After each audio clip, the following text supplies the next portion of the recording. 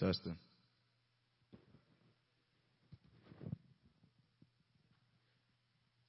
Okay, once again, praise the Lord, saints. It's good to be in the house of the Lord another time, isn't it?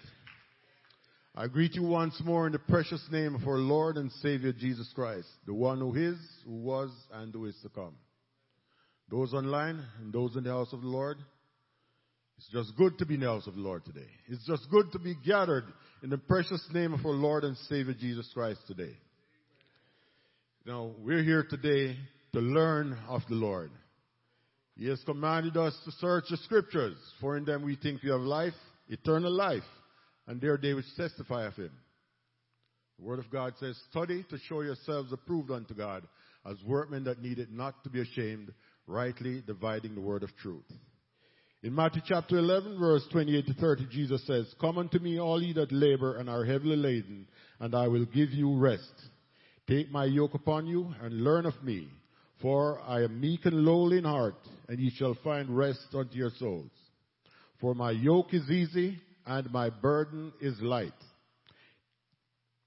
The yoke refers to the teachings of Christ, which represents as being light in comparison with the burdensome teachings of the Pharisees. As Matthew chapter 23 and verse 4 says, they bind every burden and grievous to be borne and lay them on men's shoulder, but they themselves will not move them with one of their fingers. Jesus says, ye shall find rest unto your souls. These words are taken from Jeremiah chapter 6 and verse 16, which says, ye shall find purification unto your souls, and is corrected by Matthew to the original meaning in the Hebrew, which is easy. It means easy. These are easy. These are kind words that God wants us to take unto ourselves. He wants us to learn of Him. So here we are today in His presence, not just to praise Him, but to learn of Him. Amen? So at this time, let's all just stand together and we can go to the Lord in prayer. Pray today that God will give us the wisdom to do all that He has commanded us to do. Pray today for our new converts, that the Lord will fill them with His Spirit, so that they too may walk worthy of His calling. They too might be filled with the knowledge of Him in all wisdom and spiritual understanding. Pray today for those who are sick. Pray for the peace of Jerusalem today. Remember, the peace of Jerusalem. It's very important that we pray for the peace of Jerusalem. As Scripture says, it's good and it's pleasant for brethren to dwell together in unity. Help us today, Lord God, to be united. Pray that the Lord will help us to be united, to be in one accord in all that we do, so that we can receive His blessings. Amen? Almighty God, ever-loving Father, in faith we call upon you another time, Lord God. Lord, you are our strength and you are our shield. You are the rock of our salvation, Lord Jesus. Oh, Lord Jesus, you're high and lifted up. You're exalted, Almighty God. You are from everlasting to everlasting. You are the King of glory. You are the Lord God Almighty. Blessings and honor, glory and power be to you, Lord Jesus. Oh, Lord, there's none like you. There's none beside you, Lord Jesus. Lord Jesus, you are holy. You are holy. You are the Lord God Almighty. And we worship you. We adore you, Lord Jesus. Oh, precious Savior, in faith we come before your throne of grace another time, looking to you, the author and finisher of our faith and of our salvation. Lord God, we come in faith, Almighty God, looking to you for your guidance and your directions in all that we do. Oh, Lord Jesus, touch our hearts, touch our minds today, Almighty God. Lord, we ask in faith that you renew your right spirit in us today. Almighty God, give us a fresh anointing today, that we may receive all that you have in store for us. Lord Jesus, open our understanding. Oh, Lord God, in faith we pray that you touch the hearts and minds of our new converts, Almighty God. Show them the way everlasting and help them to walk in it. Fill them with your sweet spirit, Lord Jesus. Almighty God, help them to understand, Almighty God, that without your spirit they're none of His, Almighty Father. Oh, Lord Jesus, have your way, Almighty God, and let your perfect will be done in their lives. Open their understanding, Almighty God. Lord, in faith we pray, Almighty God, that you help them to submit themselves unto you, Almighty Father. Help them, Lord God, to be willing to learn from you, Almighty God. Lord, in faith we look to you for your guidance and your directions in this service today. Touch every heart that's gathered here today, Almighty Father. Oh Lord Jesus, in faith we look, oh Almighty God, asking, Almighty Father, that you help us, Almighty God, to love you with all our heart, love you with all our mind. Help us to love one another out of a pure heart today, Almighty God. Bind us together with cords of love that cannot be broken. Help us, Almighty God, to build up one another, that the world may know that we are your disciples. Almighty God, help us to trust in you with all our heart and lean not unto our own understanding. Help us in all our ways to acknowledge you that you may direct our path. Oh, Abba, Father, have your way. We pray in faith, Almighty God, that you reach out and touch the man of God today. As he ministers to your people, Lord, we ask that you open his understanding, give him the wisdom, the knowledge, and the understanding to feed the flock of God, which you have purchased with your own precious blood. Lord, help him to remember all the things that you have prepared for us, Almighty Father. That he may teach us, Almighty God, that we may continue to grow in grace and in knowledge of you. Oh, Abba, Father, have your way in the service today, and let your perfect will be done. Lord Jesus, we love you. Oh, Lord, we honor and adore you. Blessed be your holy name, Lord Jesus. As we give you thanks today, in the name of our Lord and Savior, Jesus Christ of Nazareth, we pray. Hallelujah. Hallelujah. Praise the name of Jesus. Hallelujah. All right. Come on, it's a Thursday night. We are here for Jesus. I'm sorry, Wednesday night. I'll get it.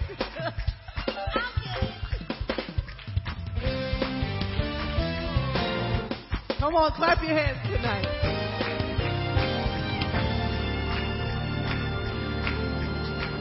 I'm chasing after you, no matter what I have to do, 'cause I need you more and more. I'm chasing after you, no matter what I have to do, 'cause I need you more and more. I'm chasing after you, no matter what I have to do, 'cause I need you more and more. I'm chasing after you, no matter what I have to do, 'cause I need you more and more, more and more, more and more, more and more, more and more,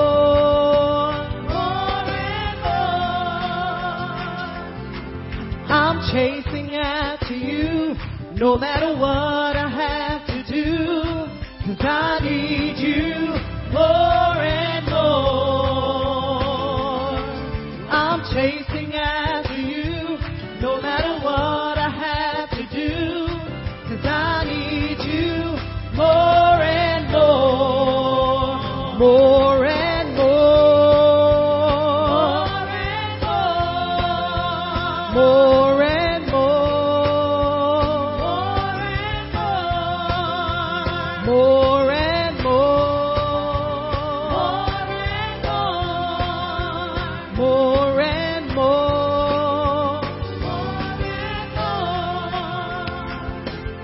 I'm chasing after you. I'm praising my way through just to be closer to you. I'm chasing after you. I'm chasing after you. I'm chasing after you. I'm praising my way just to be close to you. Oh, I'm chasing after you. I'm chasing after you.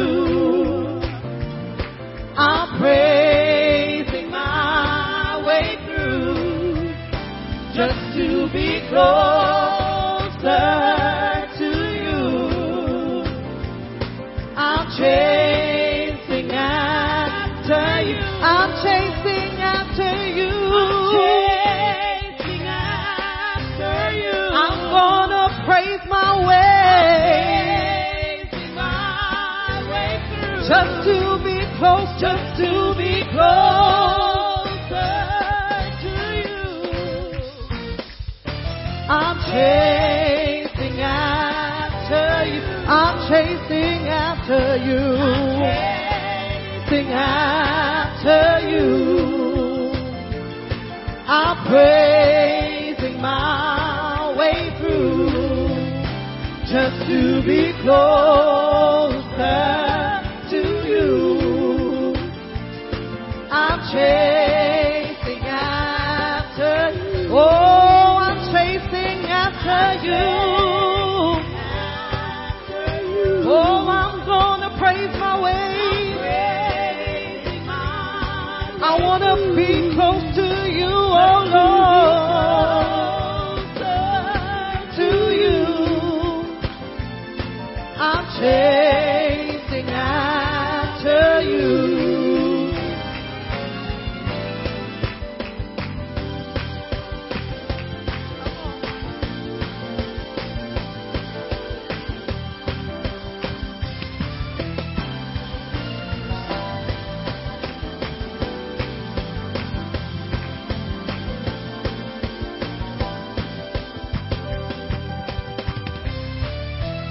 More and more, more and more, more and more, more and more.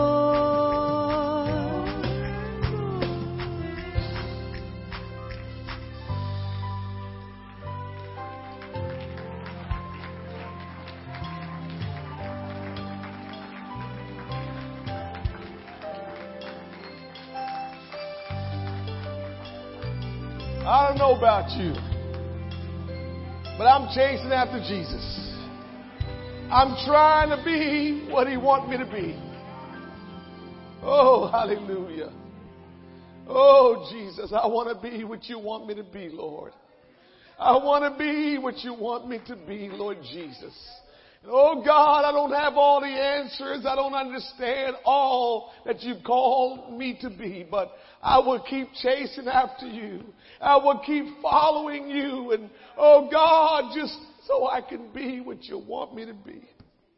More and more, we got to chase after Jesus. Oh, God, we thank you tonight for your goodness. We thank you for your kindness, your mercy, your unfailing love. We serve an awesome God. I don't know, that song really ministered to me tonight. I don't know if it's because of how I feel about the lesson that we've been talking about for the past 7 weeks.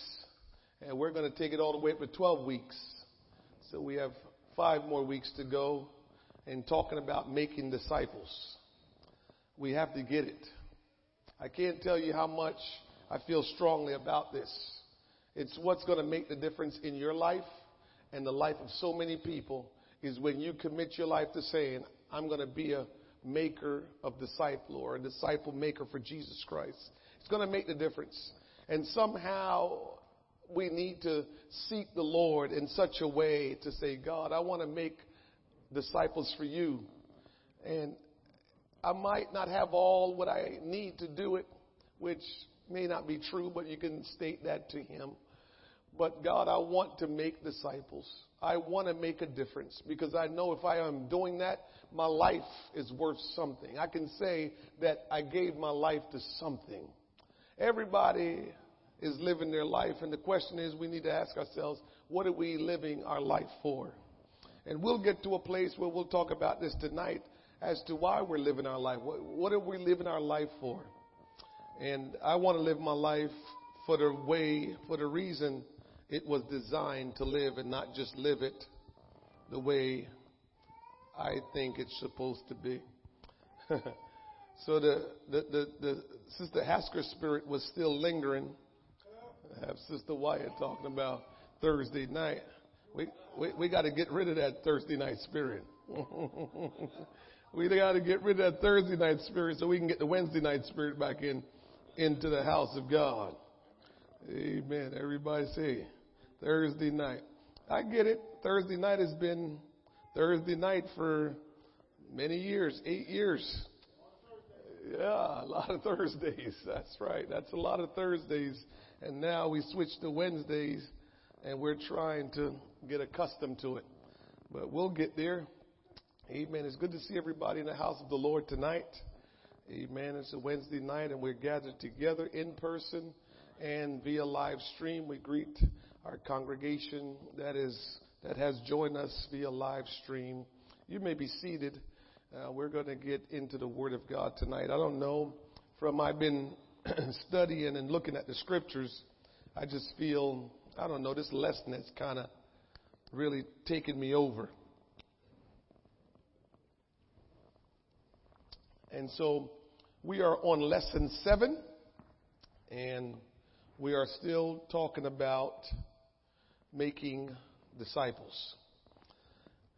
In Luke chapter 14, verse 25, the word of the Lord says, "And there went great multitudes with him, and he turned and said unto them, If any man come to me and hate not his father and mother and wife and children and brethren and sisters, yea, and his own life also, he cannot be my disciple."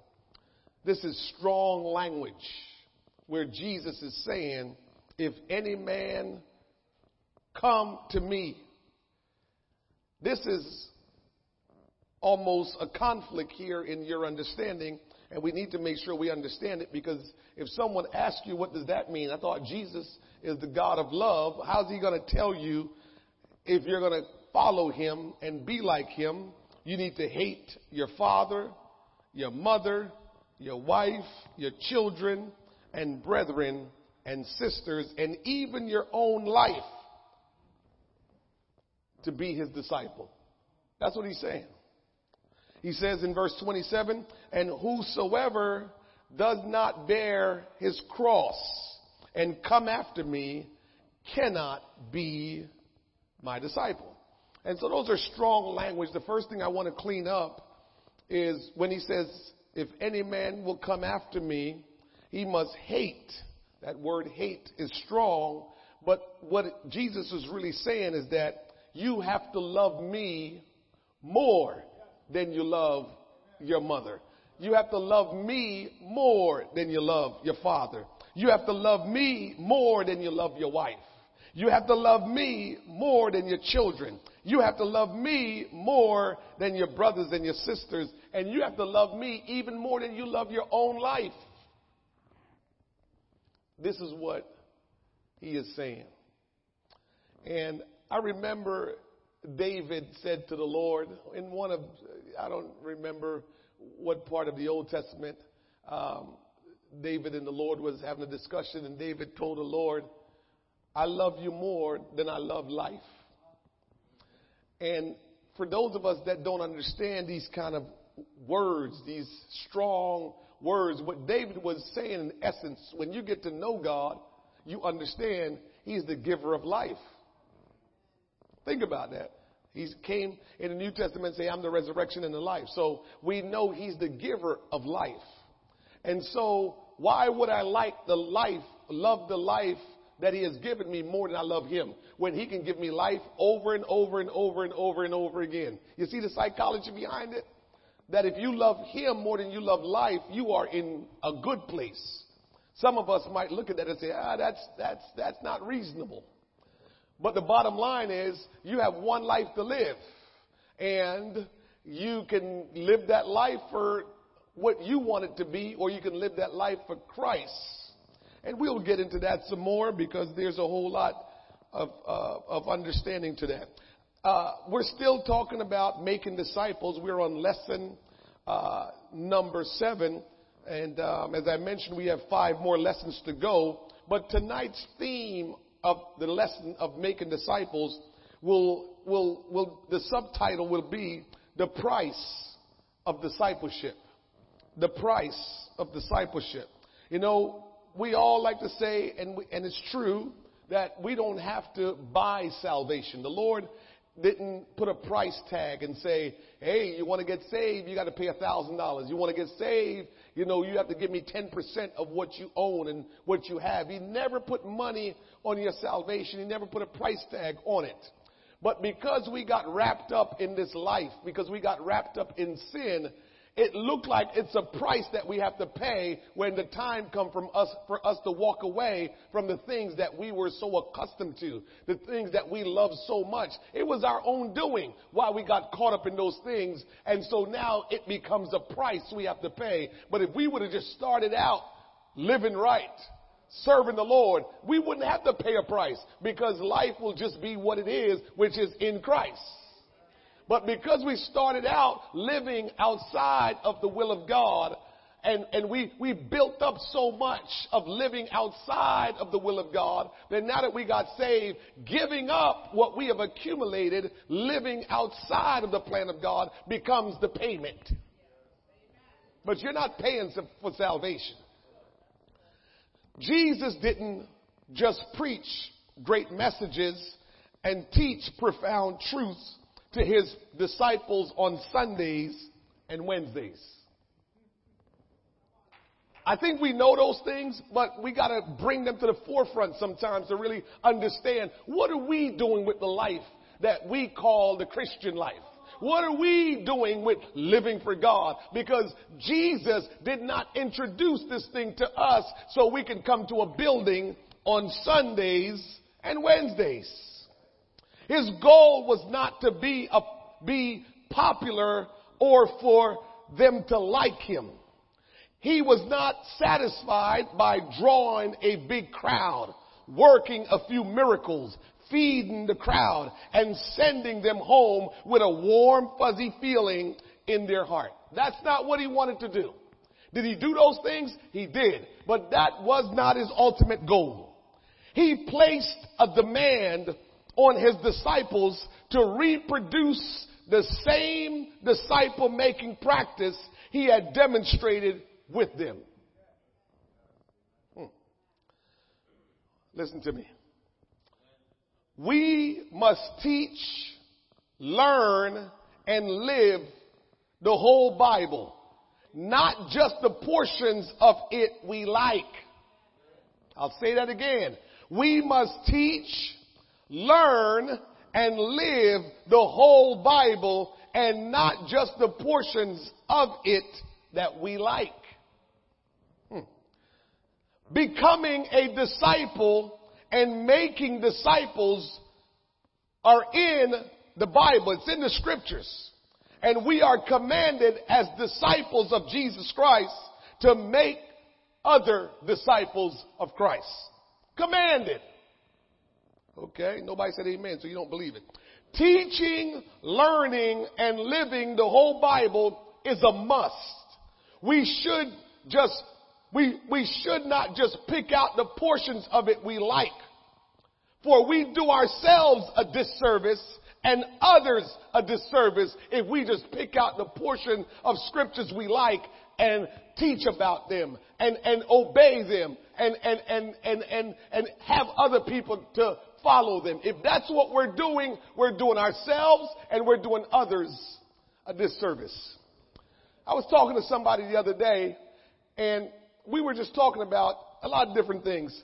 And I was explaining to him why a lot of false religion got started. So people might ask you a lot of times, man, you know, y'all Christian people got so many different sects of Christianity. What's up with that? And most religion kind of have that. But here is what I'm trying to get at. Christianity has so many different versions of it to man, because not to God. Have so many versions of it because man will follow a certain portion of God's teaching, and then when the hard part of it comes, we say, I don't like that. So we follow it up to all the points of what we like and what we agree with. And as soon as a hard portion of scripture comes up that we don't like, we start questioning the teacher first. And then we start to say, that's not what it means. And before you know it, we have started something different. So we took what we like from the scriptures that go along with how we think and how we feel. And then we start to add on more of what we think and what we feel because we didn't like that portion of the scriptures. That's how all the different sects of religion start. Because we don't want to submit totally and completely to all of this. We like some of it because some of it say you're going to be blessed. Some of it say you can be healed. Some of it say you can be healed, can be saved. Some of it say all kind of good things. But there are some portions of it that God is saying some hard things. And we come up against those things and we said, don't like that too much. And before you know it, you slow down coming to church because the preacher said it. I don't know if he got his life all together. He ain't no real preacher because I heard this about him and I heard that about him. And all of that is only because he spoke something out of this that wasn't good for you. And before you know it, you're trying to find some place that does not teach or preach this or does not go against how you feel about this. And so what I've been teaching about in making disciples, a lot of churches don't want to claim it because it's a kind of challenging thing. Don't want to claim it. We want to claim Christianity of being blessed and highly favored. I can't tell you how this thing rubbed me the wrong way. I don't know if it's just me, and I don't know why I allow it to rub me the wrong way. How God is so good to all of us. And we love to say how good he is to all of us. But when he requires us to do some things, all of a sudden, he ain't that good. That rubs me the wrong way. There is nothing that the Lord is going to ask me to do that I'm going to say, Lord, you've been good to me. But that right there, I don't know if I can do that. And we might not say it like that with our mouth, but our life sure do say that. Yeah, Lord, I'll do whatever you want me to. And as soon as he ask us something difficult, all of a sudden now. It's the thing that goes on in the church when we talk about holiness, that women and men need to dress a certain way, need to have a certain lifestyle. As soon as we start preaching about that, all of a sudden the church don't want to hear that. Why? Because that's a hard thing. But you ain't saying that's a hard thing when you've been healed from cancer because God healed you. You ain't saying that's a hard thing when the preacher say, come up, let me lay hands on you and you get delivered. You ain't asking those questions. All you want to know is that God do good for you, but what is our good that we doing for him? What are we doing for him? Because all he wants to do is save the world. That's all the Lord wants to do is save the world. What are we doing for him if that's what he wants? All we want to communicate is about how good God is. I know he's good. He's sweet. Sweeter than the honey of the honeycomb. Love us more than we love ourselves. I got all that.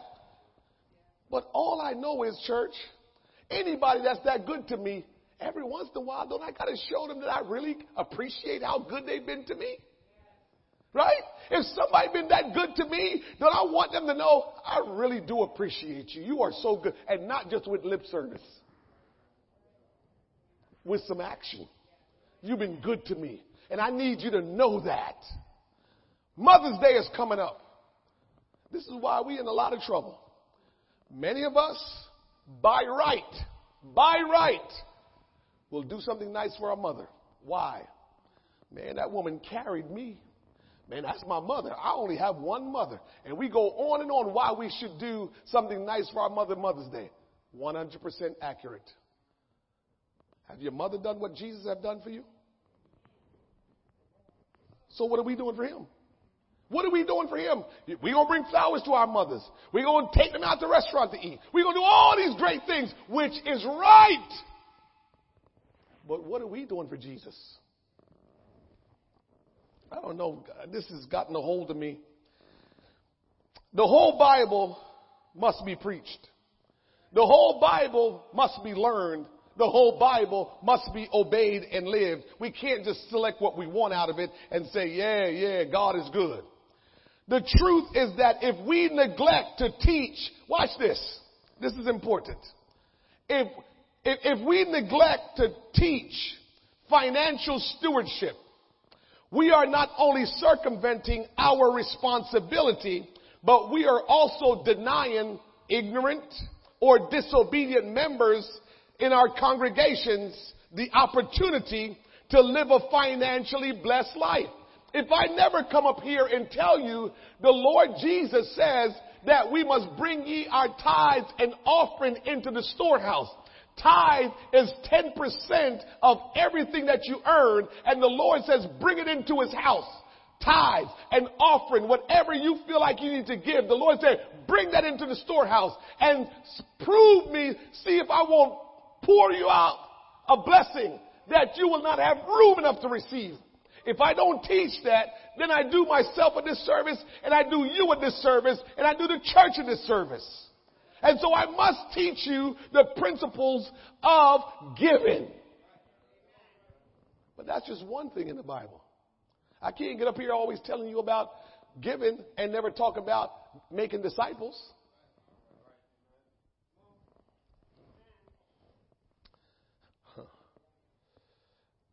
Listen to me. There is no greater joy in the world than taking responsibility to facilitate the spiritual birth and maturity of others. If you ever make up in your mind that you cannot die and leave this world until you make a disciple, if you make that declaration to the Lord, say, Lord, I don't want to die. You don't kill me. Don't allow me to die until I make a disciple. Then if after I make a disciple, you're ready to take me, then okay. But don't let me die until I make a disciple, because it will be the greatest joy you will experience while you're walking this earth. Christ's call to go make disciples is not for the faint of heart.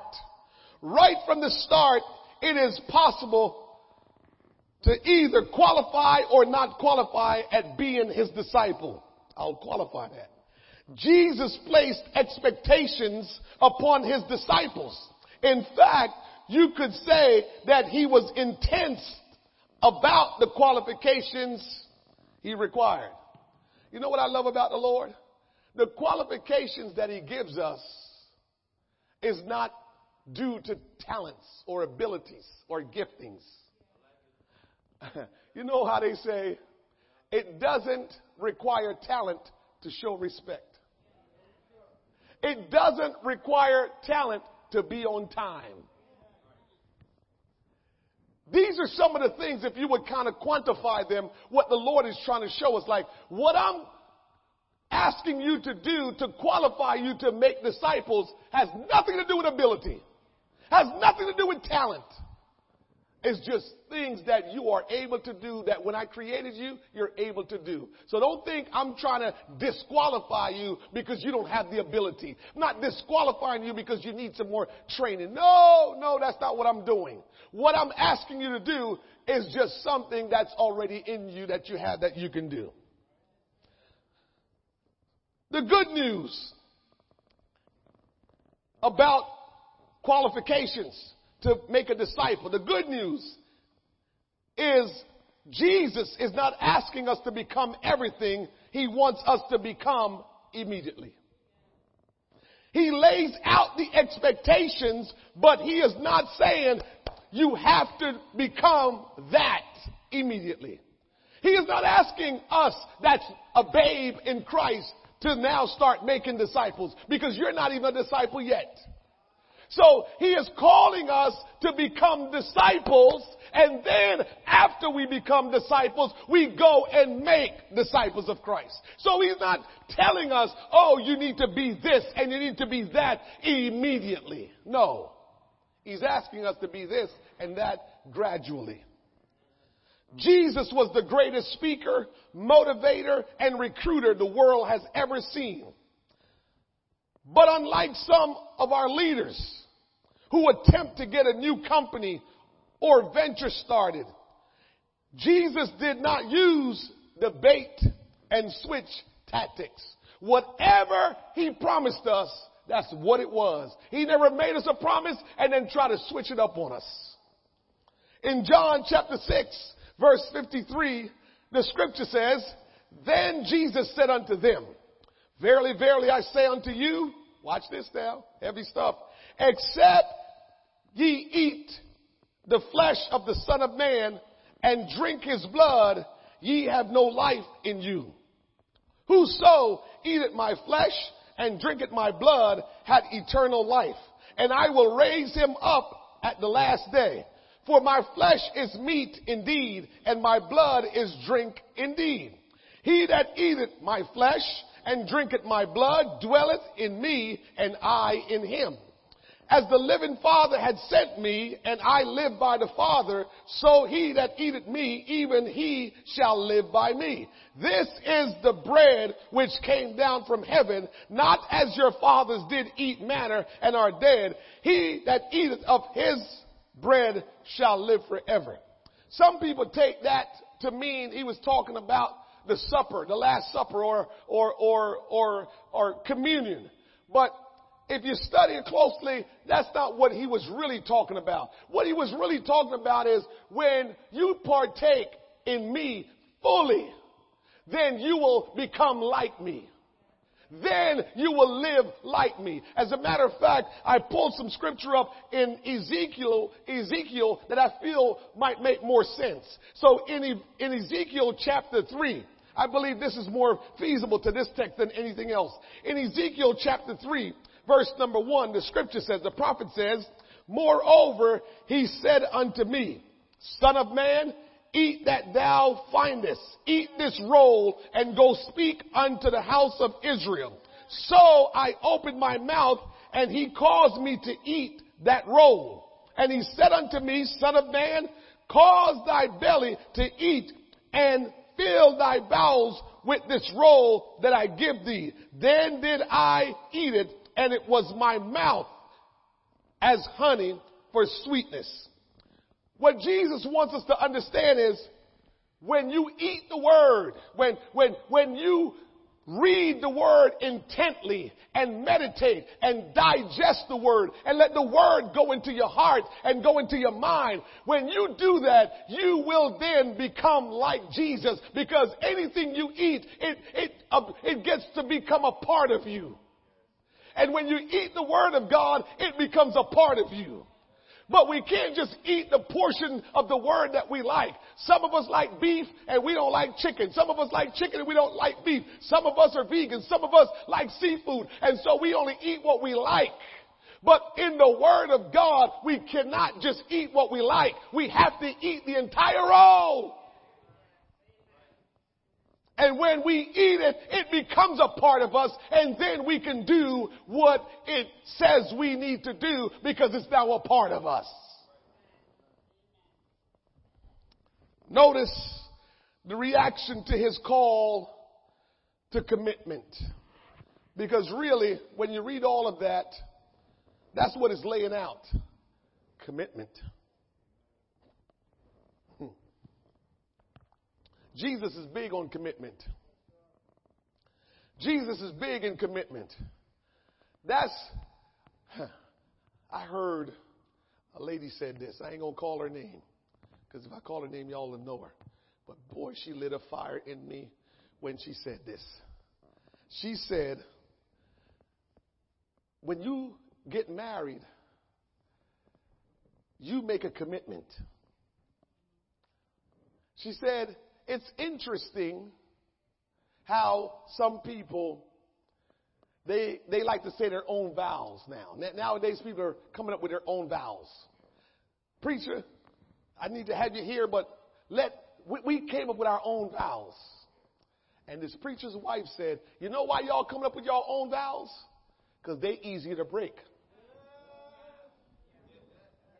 She said the word of God said, for richer, for poorer, in sickness and in health, And she was just running it down like, this is what God's word say, and those are strong commitment. But when y'all come up with y'all little fuzzy little feel good vows, those are easy to break.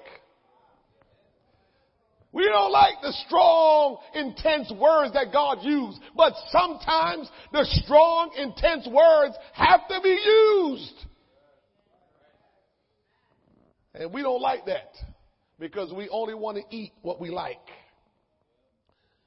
Therefore, many of his disciples, when they heard this, said, this is a hard saying. Who can understand it? When Jesus knew in himself that his disciples complained about this, he said to them, does this offend you? Jesus said, eat of my flesh, drink of my blood. And they was complaining. And Jesus says, does this offend you? From that time, many of his disciples went back and walked with him no more. We're still doing that today. We're still doing that today. A lot of churches have decided some of the sayings that Jesus said is hard, so they're going to stop saying those things and preaching those things so more people can come to their church. I wonder, how do we arrive at that we are trying to get a lot of people in the church? Where is that our responsibility to get a lot of people in the church? That's not our responsibility. Jesus didn't tell us to fill up the church. Jesus said to preach the gospel. And so man has decided that if they fill up the church, it looks like they're doing their job. Says who? Because we as preachers, we are working for Jesus. We're not working for ourselves. We're not working for our brothers. We're working for Jesus. And so filling up the church does not mean success. Preaching the gospel, being faithful, and being committed to what God has called us to do, that's what we're supposed to do. And so we start deviating from all of this hard teaching because trust me, the next couple of days, go on YouTube. Don't put in nothing apostolic. Just go on YouTube and put in, good preaching. And you won't hear hard things like this because we have decided that, man, you can't be preaching that stuff. Ain't nobody going to be in the church if you preach that. Well, so be it. So be it. Take that up with the master because it's his word and I don't have a choice. But people hear the hard saying and they turn away from God. They got to go find some place where the saying is not as hard. It's a little bit more conducive to my lifestyle. Here is what Jesus understood about his mission and the kind of people he needed to get the job done. Until he preached commitment, he would never know who was his audience. Jimmy Tony told me a while back. This is interesting. I thank God for the people that's in my life. Jimmy Tony going to preach our building dedication. He told me a long time, he said, preacher, when God is getting ready to take the church to a new level, preach holiness, preach one God, preach baptism in Jesus' name, preach the infilling of the Holy Ghost. Because you will know who is with you and who's not. I got some good people in my life, and I thank God for it. That's why I'm probably still standing here today. Because I get some great advice. Got good men that I know that I really rely on, really depend on. He said, don't worry about who stays and who leaves. Just preach holiness, righteousness, preach baptism in Jesus' name, one God, preach infilling of the Holy Ghost. Whenever you know God is doing something, preach that. Because the ones that's with you, they'll stay. And the ones that's not with you, they're going to go. When a pastor failed to preach commitment, he is doing Christ, the mission of Christ, ourselves and our audience a disservice. People don't like to hear commitment because commitment start to mess with your schedule. Commitment begin to mess with your schedule. And I've said this long time ago and I will keep saying it again. If you will make Jesus first, he will make your schedule work just right for you. But if you want to make your schedule first, you're going to always feel like you're struggling and pushing and always trying to get it done. It's always hard work. For 27 years, I've been at the one job. And I've been leaving the job on breaks to go baptize people in Jesus' name. I've been leaving the job to go to the hospital and pray for people. I've been leaving the job to do a lot of Jesus things because he was always first. You know how I put him first? However long ago it was, 1996, going on 1999, when I had 3 jobs. 3 jobs. 3 jobs I had. I don't know what y'all doing today, but I had 3 jobs. And when I started feeling the touch of God in a strong way, the only way I could have committed myself the way the Lord was bringing me to commit myself, I had to quit 2 of the jobs. The 2 jobs that I quit was the 2 jobs that paid me the most. The 3rd job was the job that paid me the least, but that's the job that allowed me to commit my life to God. And so I decided I got to close my eyes real tight, as the old people say. Just close your eye real tight and just go with the job that paid me the least, that allowed me the opportunity to be committed to God. 27 years later, what a decision. Oh my goodness. There are some major decisions in our life that we have no clue they're major decisions until later on. And I can look back now 27 years later in 1996 that, my Lord, when I made that decision to live that life, when I made that decision to say, I want more than anything else to be available for God than I want to do anything else. Man, oh man, 27 years later, and I have the liberty to do a whole lot of stuff while I'm working. I go on trips for the Lord while I'm working because I'm mobile all day, every day. My manager knows it. Every once in a while he says to me not long ago, what days you have Bible study? I said, well, we used to have it on Thursday, but now we have it on Wednesday. He said, all right, I won't schedule no meetings on Wednesdays. That's my boss. 27 years later. So I'm telling you, we busy trying to rearrange our schedule to fit what God is asking us. How about you put him first, like he says? Seek ye first the kingdom of God. And when you put him first, then you don't have to worry about your schedule anymore. But that sound like, what does that sound like to you? That just sound like foreign. You're saying, what are you talking about, preacher? That's foreign. But it's okay. We'll get there. If we will just trust the Lord, we will get there. Bible mad because preaching the word of God, all of a sudden iPad the scripture that I was on just disappeared. Don't matter to me. I'm not getting off it. I don't know what it thinks. I'm not getting off it. Please. Not getting off it. So we will get there. And so we are.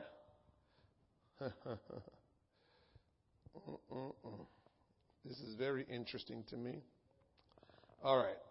I'm there again. And so the Lord will say some hard sayings to us. That becomes a challenge. And the question is, what are we going to do about it? And so we cannot fail to preach the hard things. We cannot fail to preach the hard things. There is a price to pay for being a disciple of Jesus Christ. The price begins with coming out of the world and giving up sin. Giving up addiction, giving up practices that would only condemn us in eternity anyway. But the real price that we have to pay begins when we initiate interaction with others who need salvation through Christ and invest our lives in spiritual journey. I got to tell your business a little bit, Sister Jackson. So Sister Jackson trying her best to listen to the preacher. So she been witnessing to somebody. And so the person decides she want to come to church Sunday. But the person threw a curveball to Sister Jackson. The person said, all right, I'll come to church Sunday. But I'm going to have to hang with you from the morning time you come and pick me up till 9 at night. 9 p.m. at night. From the morning time till 9 p.m. at night. I kind of laughed under my breath when Sister Jackson told me because all I was saying in my mind, discipleship. That's the cost we pay. And we don't even understand this. We just want to live our good life. It's Mother's Day Sunday. And so she want to do Mother's Day things. She's going to have to bring her person right along with her. That's what I'm trying to get through to us, that we're not seeing, that we just think, oh, my life is great. God has blessed me, blah, blah, blah, blah, blah. No, he's calling us to pay a price. So while you want your life to be cushiony and everything good, no, there's going to be times where you're going to have to be uncomfortable and stretch yourself and do things that you did not want to do. That's called making disciples. If she want that woman to be saved, she better do it. But if she wanted to just be comfortable and keep living her Christian life and come in here Sunday and shout and, oh, God is good, and go home and put her foot up like, man, church was good today. If that's what you want, then tell a lady, I'm sorry I can't pick you up because, I just got things to do. Because that's what some of us would do. It is easier to travel alone without being burdened by the added weight of the disciples we are trying to carry. We can journey much faster alone without having to wait for new believers to catch up with all the baggage they carry. Making disciples on the road to heaven is not the easy way, yet this is the pace that the Lord Jesus Christ called us to embrace. Disciples make disciples. Dogs don't make cats. Dogs make dogs. Cats make cats. Rabbits make rabbits. People make people. But disciples make disciples. The core idea of Christianity is not to be a church member, but to be a follower of Jesus Christ. What does it mean to be a follower of Jesus Christ? It means to pattern your life after the life of the man named Jesus Christ, who is Almighty God manifest. We do not get to cherry pick what is desirable about Jesus' example and ignore the rest. We can't be cherry picking his life. Oh, I like when he just spoke the word and people got healed. We like that. I like when he went into the temple and flipped over the tables and the money changers. Well, what about when he was in the garden praying till his sweat became his blood? Do you like that part? Because we're called to do all of that. Saying we are a disciple of Christ is one thing. Actually being a disciple of Christ by mimicking him is a whole different thing. If we're disciples, we ought to be disciples in word and in deed, not just in word. I'm almost done. Watch this. Someone once asked a weightlifter, what did he do with all his muscles? He immediately went into a typical weightlifting pose and flexed. The person asked the question was so annoyed, but they tried again, saying, No. I mean, what do you do with all those muscles? He posed again. That's about right. We pose and flex our Pentecostal power of prayer, our Pentecostal praise, our Pentecostal worship, our Pentecostal preaching on Sundays, but do nothing to make disciples Monday through Saturday. I'm a Christian. Oh, I can shout. Oh, I prayed somebody through to the Holy Ghost. Oh, the music was so good. The preaching was so good. That's all flexing. All of what we do when we come in these four walls, all flexing. All we doing is flexing. Because Jesus called us to make disciples. We can't just flex. We got to make disciples. Jesus' priority was to seek and to save the lost. His method to do so was to make disciples out of sinners and friends. So what was the priority for Jesus' followers? What did he want them to take away from his time here on earth. His priority was for his followers to become his disciples and then for them to turn around and make disciples of Jesus Christ. Jesus has called us to be his disciples by following him, and therefore he has sent us to go and make disciples. While he was on earth, he made disciples. So it's incumbent upon us to go and make disciples if we're going to be like him. In Luke 9:23, the scripture says, and he said unto them all, if any man will come after me, let him deny himself and take up his cross daily and follow me. For whosoever will save his life shall lose it, but whosoever will lose his life for my sake, the same shall save it. For what is a man advantage if he gain the whole world and lose himself or be cast away? What did Jesus mean in Luke 9:23 when he required his disciples to deny themselves and to take up their cross and follow him? This may be one of the most misunderstood commands of Jesus. The word deny means to resist, reject, or refuse. To deny yourself does not mean to deny your appearance. It does not mean to deny your DNA, your pedigree, your career, your emotions, or even your intelligence. That's not what he's talking about. Denying yourself simply means, ready? To dethrone yourself as Lord of your own life. Denying yourself means to dethrone yourself as Lord over your own life. What does that mean? When you give your life to Christ, you are no longer the shot caller in your own life.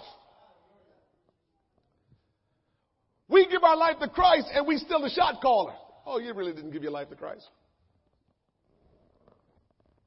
I love how people like to say, I want to thank my Lord and Savior. They might as well cut out the Lord part and just say, I just want to thank my Savior.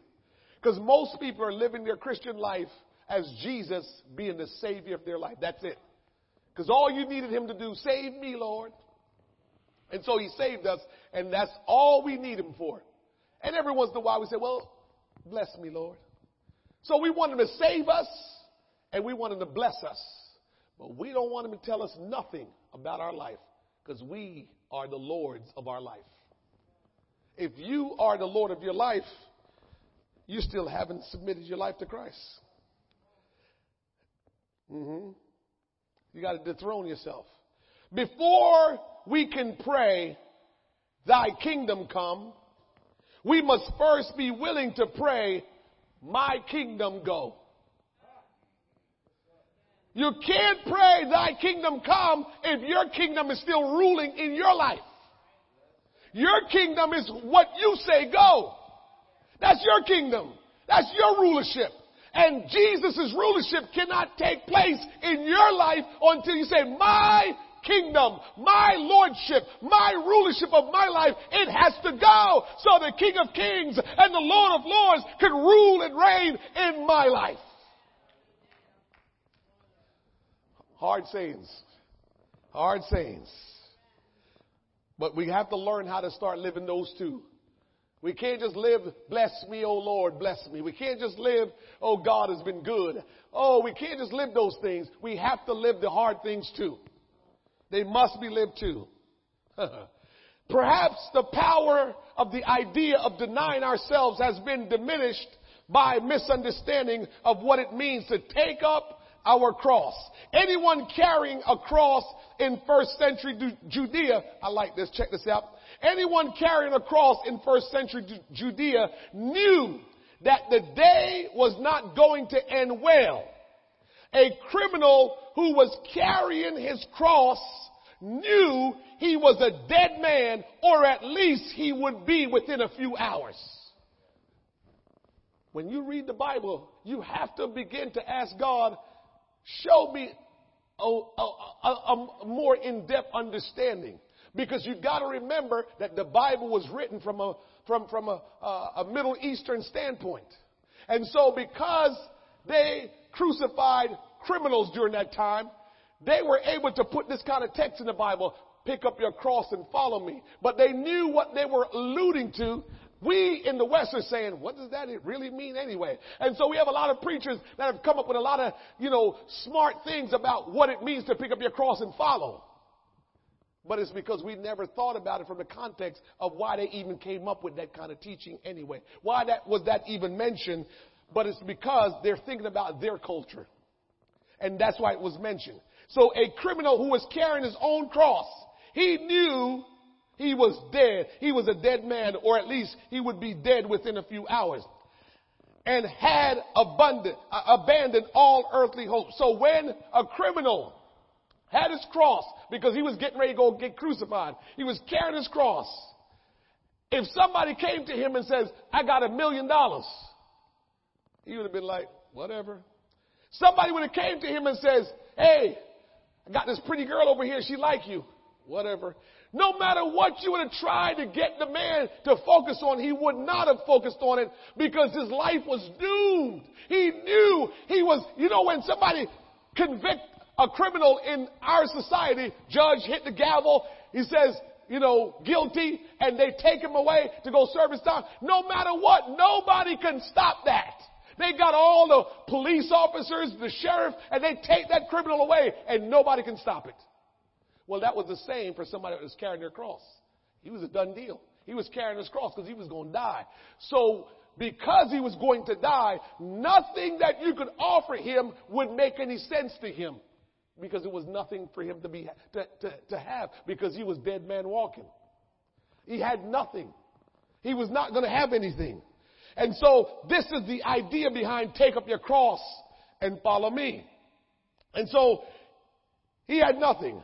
In this command, Jesus was calling his disciples to think of themselves as dead to this world, along with all their worldly hopes, ambitions, and dreams, and allow the plans, hopes, and dreams of Jesus Christ to arise within them.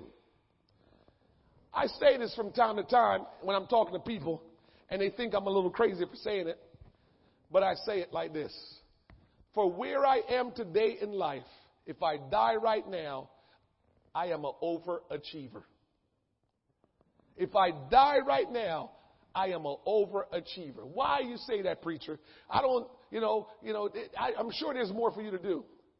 Because in growing up, I never thought about being a man of God, a preacher, and being able to help other people get saved. I have overachieved. That was never in my thinking. It was never in my prayer view. It was never something I thought I could do or I wanted to do. That was never anything.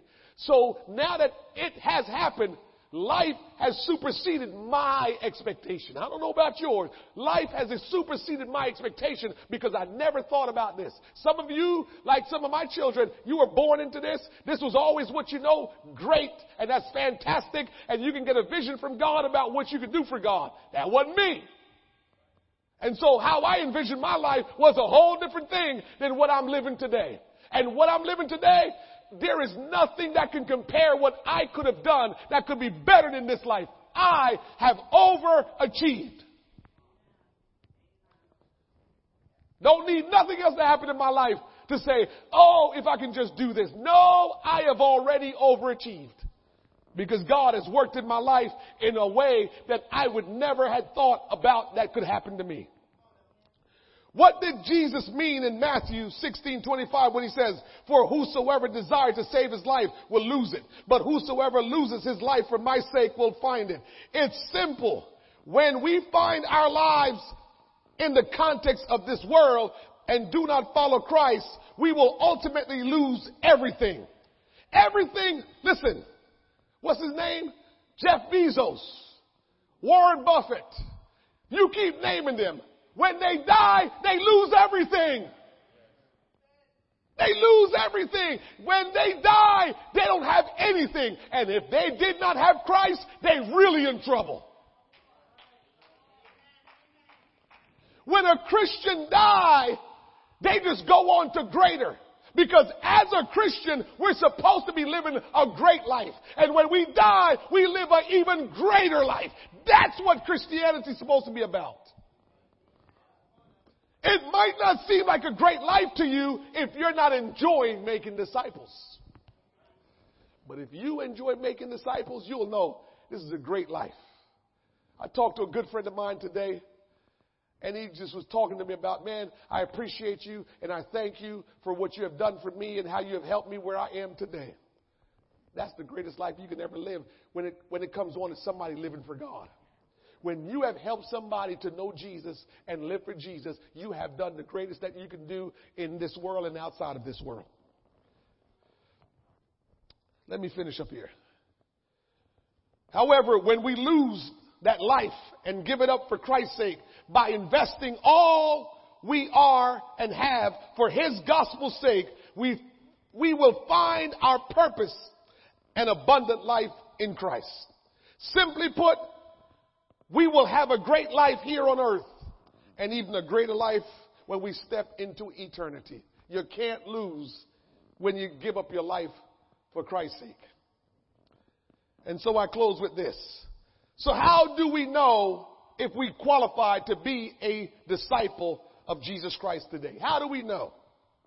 I think this question can be answered by asking, who is your disciple? All of us in here, ask yourself, who is your disciple? Believers whose lives are invested daily in the lives of sinners and friends in an attempt to make disciples out of them qualify as a disciple of Jesus Christ. So if you want to know if you're a disciple of Christ, look and see if you're investing your life daily into your friends and into sinners' life to help them become a child of God. That's how you know if you're a disciple of Christ.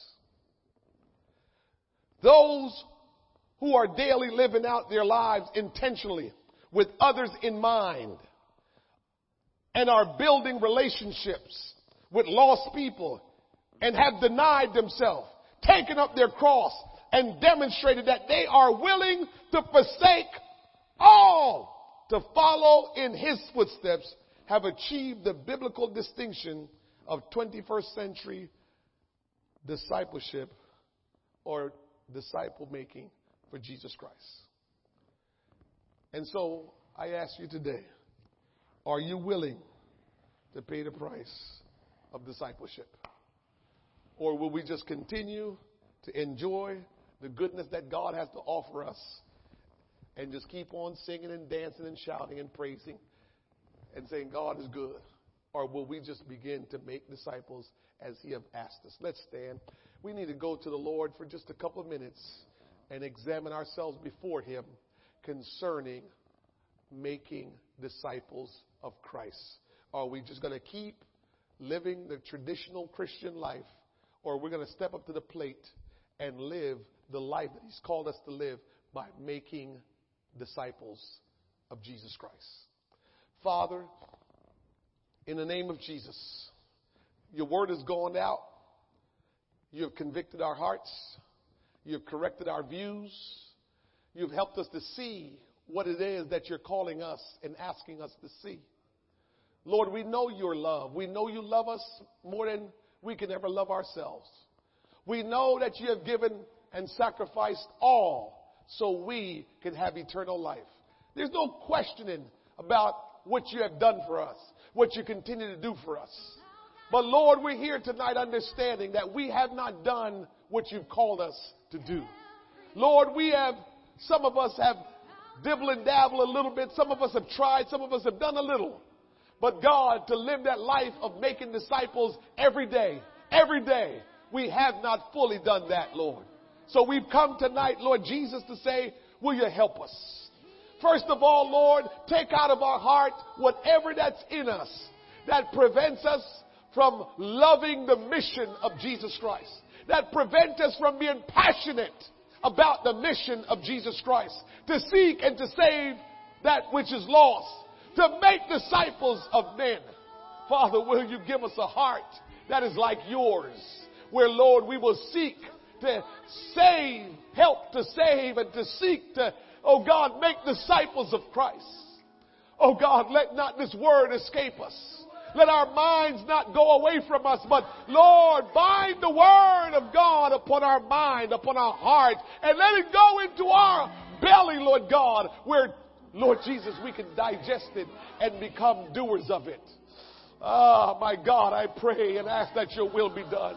I pray and ask, Almighty God, that you help us, Lord, to fulfill our purpose, to fulfill our call in you, Lord God. Will you have your way tonight, that we will realize the price it will cost us to make disciples. Remove from us all selfishness. Remove from us, Almighty God, all that keeps us bound, Lord God. Help us to be liberated, to, Lord, know that when we live for you and do your will, that's when we're completely liberated. Help us tonight, Lord God, that we will not leave this place the same way we came in, but that we will leave, Lord God, with a mindset that has been changed, with a mindset that now, Lord God, is different than what we came in with. And we can be focused and be intentional in doing what you call us to do. I pray, Lord, that you will work in us and through us for every person that is here tonight, Lord God. Somebody hear me tonight. God says, cast all your cares upon him because he careth. And as long as we're worrying about the things that are going on in our life, we cannot be disciple makers.